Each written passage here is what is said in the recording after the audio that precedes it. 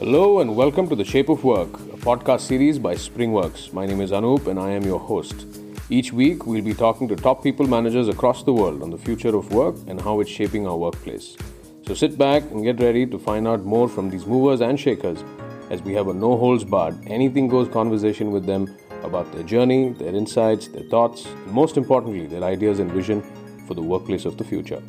Join in on the conversation, leave a comment, and don't forget to hit that subscribe button. Hello everyone, welcome to the Shape of Work podcast. And for today's episode, we have Pratibha Tiwari with us. Pratibha is the HR specialist at Bravura Solutions. Hi Pratibha, welcome to the podcast. How are you doing today? Hi Ashika, I'm doing great since this was a weekend today. So it's like quite a lot of things to do, but I just wrap up everything and then I'm now feeling okay. Amazing. So Pratibha, let's set some context for our listeners. So could you just tell us a little bit about yourself? What is it that you do in your career journey so far? All right. So as you know, my name is Pratibha Tiwari and I'll start from my education. I have done BCA. I basically belong from Shivpuri, which is in Madhya Pradesh. I have done BCA from there itself. And in 2010 was my final year of graduation. And that time only I got married, which was a little early. I know that, but it was the family decision. I had no choice. Yeah. So I got married in 2010. And after that, it was a 2-year break. I was not able to decide that I was not sure about my career, whether to continue with my further studies or look for some job. I tried even to get some job, but I couldn't get the good opportunity. So I finally decided to go for MBA. So I started my MBA in 2012 and completed it in 2014. And then after I joined Pro India, which was an internship period. I did an internship with them and finally got placed with a multinational company, People Strong. There I worked for a year almost. And then there was a situation where I had to take a break. So I was expecting a baby. So I had no choice but to take break due to my health issues. So there was a 2-year break during the maternity time. And after that, I again wanted to go for a work back because for a working people, it is difficult to sit idle and just being at home. So I thought to try my career again. That was a low time where, being the kind of gap, it was very difficult to get the new opportunity where you have less experience. So I tried multiple things, but nothing worked out. So I got finally one chance with the CA firm, which was an accounting company. I was not wanted though, but again, there was no choice. So I joined them for a challenge because I was the first HR with them. And I had a chance to prove myself and go good learning. So I joined them and headed the HR functionality from scratch. We built up the policy, executed and implemented, getting people streamlined with the process. So it was quite good experience and learningful experience with me. And then finally I got a good opportunity with Pro. That was again an MNC company where I had done internship. So they offered me a position there. So I thought to go with them. So again, then my career continued with the IT company. Right now I'm working with Bravura Solutions as a HR specialist involving in all employees activities, employee life cycle, getting involved with the stakeholders and employees, understanding their problems. I always take interest in resolving the employee grievances. So this is all about my career so far. That's amazing. Thanks a lot for sharing that. I love, how your journey went from up and down and now it's, like years of experience now. Yeah, so right. Thanks a lot. So I would like to start with, our first question. So, HR leaders are increasingly aware that onboarding and training are a critical part of the employee hiring process. So from your experience so far, what is the impact of the right onboarding experience for talent retention? Okay. So right onboarding creates a long-term impact to the employees who are newly joining the company. And within the few months, only employee decides whether he wants to stay longer with the company or for a short term. So for this, we have to have the organized onboarding structure and we have to create an experience for the employee. So the first thing is that first experience matter, how you're creating an experience with them. So it's just not that employee is finding everything. If there is even a 1% of confusion will be left for them, so they take up it differently. So we the first key to create a right impact of onboarding, it should be structural. We should have a team, a proper procedure, and people who follow the right structure of the onboarding. And the lasting thing which goes up is employee. We have to maintain a relationship with the employee from first day till the last day, because it's just that when employee only know the person who are they are communicating to within the company, they do not know the company till the time they join and getting them on board, but he know the person who, like, the person represent the company. So we always have to build up the relationship with the company so that we are representing our culture. We have to be in that shape so that the person think that, yes, this is the company I want to join. If the person who is working with them is like that, how the company would be. And even after the joining, should not be that he join and we leave it. No, we have to have with them. The first few months are very important in terms of onboarding. We should have some plans for him in terms of training, development, for induction, for introduction, for the benefits program, for the facilities, to getting them know what exactly it is. So this is the very first and important thing that we should have, and this will be very impactful in terms of employees staying with the company.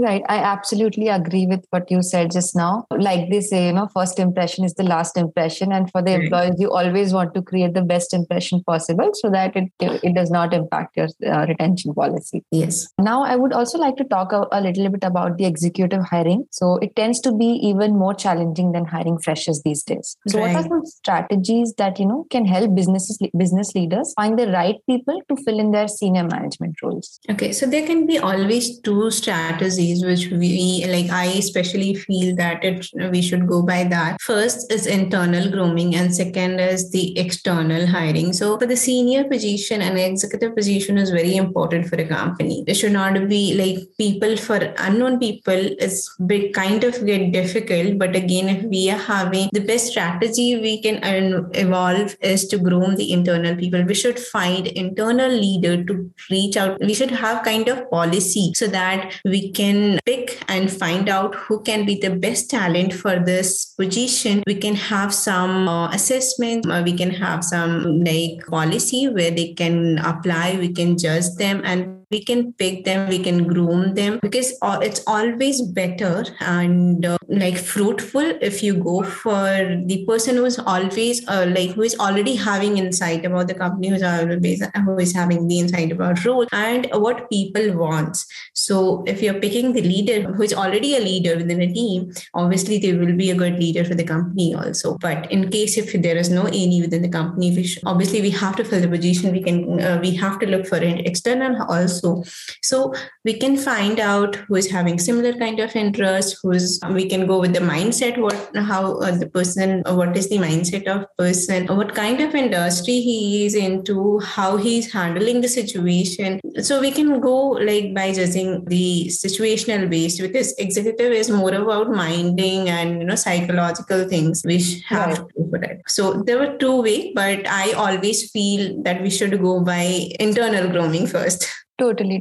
I totally agree. And from the discussions that I've had with, some HR peoples in my past podcasts, they always say that executive hiring is something that for those, referral works wonders for executive hiring. Basically. Yeah. You should already knowing about the person. Mm-hmm. So both of the parties have some sets, already know their expectations. So, they know about the company background and we know that, okay, this would be a cultural fit. So I think the cultural fit is very important because it should not be a surprise for any of the person, either of the party. So if we already know the other person and he knows the company and the people, obviously it would be a good fit. Correct. Totally agree. In your first question, you mentioned about employee experience, and there's no such definition, or maybe you already standard definition for employee experience, and it has different meanings for different people. So what is it for you? How would you define employee experience? Okay, so I always there are two things. One is employee experience, and one is employee engagement. Both are the similar thing, but again, there is a very fine line between it. So it's just that employee experience, what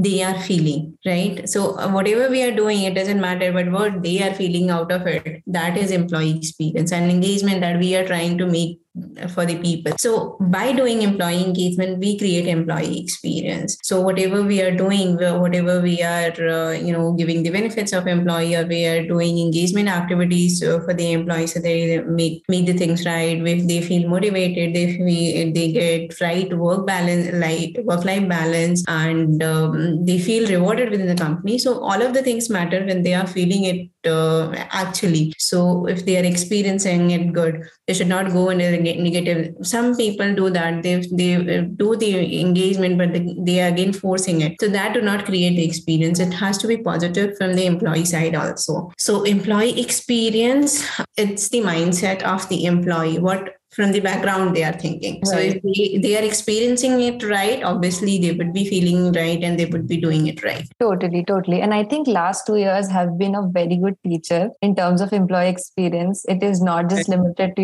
the salary or the health benefits they're offering, but the overall well-being of the employee, Right. how they feel Right. about themselves in the COVID organization. had changed the things a lot, and just tap of the corner. So it's that people are now thinking differently. But again, there are challenges even for HR and even for the employees that we are facing because of the online mode that we're not able to get interacted to the person on face-to-face mode. But again, this is benefit for the employees that they are staying with the family and able to manage the things. But again, it is creating sometimes negative thing that they are only heading to the work and family, just limited to the one thing, which is laptop. They are not exposing to other things. So it's a very vast debatable point from employee end, which is going on.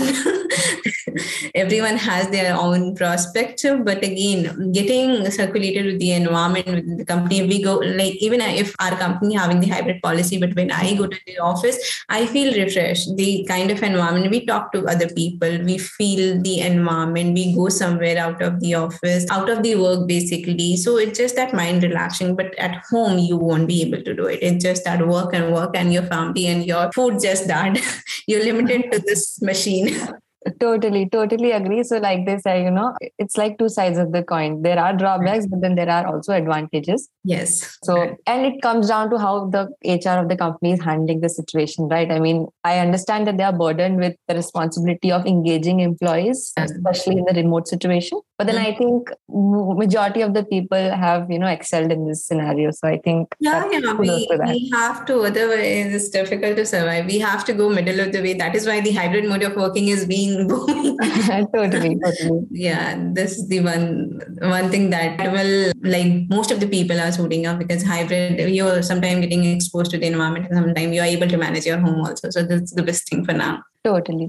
So in continuation of the same question, I would like to ask, have you noticed outcomes of a positive employee experience, in terms of business, employee satisfaction and work culture as well? Right. So obviously, if I have heard of one very popular quote that if you take care of your employee will take care of your work and client. So this is a very impactful quote, which I feel it very positively, because if you're making your employee happy, obviously they will do the things right. They will do the right work for your client. They will make your client and your work happy. So you have to create a good work culture. You have to create an experience for the employee, and it should be rewarding. Like, you have to create a culture which is rewarding. There should be things which employee feel that, yeah, this is the thing that I wanted to do. There is a policy. There should be an open door policy. There should be a two-way good communication, that employees, if sometimes he's feeling something, he want to communicate, maybe not to his manager, but to someone else who can help him out.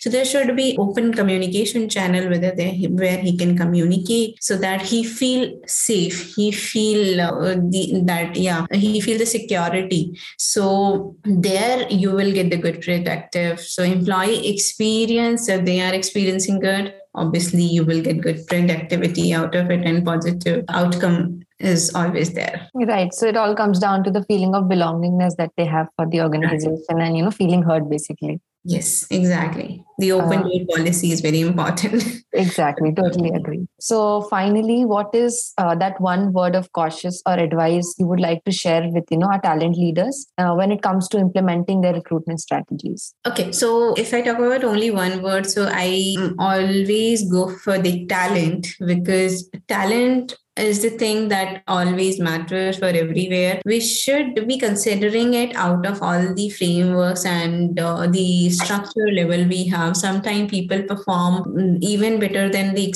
good experienced people just based on the talent. So we should go by judging the talent, not by the experience, not by the school, the top college, the top tier college or a top tier industry. Right. It's just that, the golden or diamond being hidden in the coil sometimes. So it's just like that. So you should go for a talent always. Totally agree. And thanks a lot for sharing that. So this brings us to the end of our conversation. I had a lovely conversation. It was really insightful. And I'm sure that our listeners would definitely derive value from your perspective. Thanks a lot thank again. you so much, Jessica, that you given the opportunity to speak about it. It was nice discussion and all the topics which we had earlier. Thank you so much. Same here. I just wanted to ask you this, that in case our listeners want to connect with you directly, what would be the best source, like LinkedIn, or you want to drop in your email? Both the way. LinkedIn or email, both the way is fine for me. Great. Absolutely. Thanks a lot, Pratibha, again for joining in, and let's connect again whenever it's possible. Yeah. Thank you so much.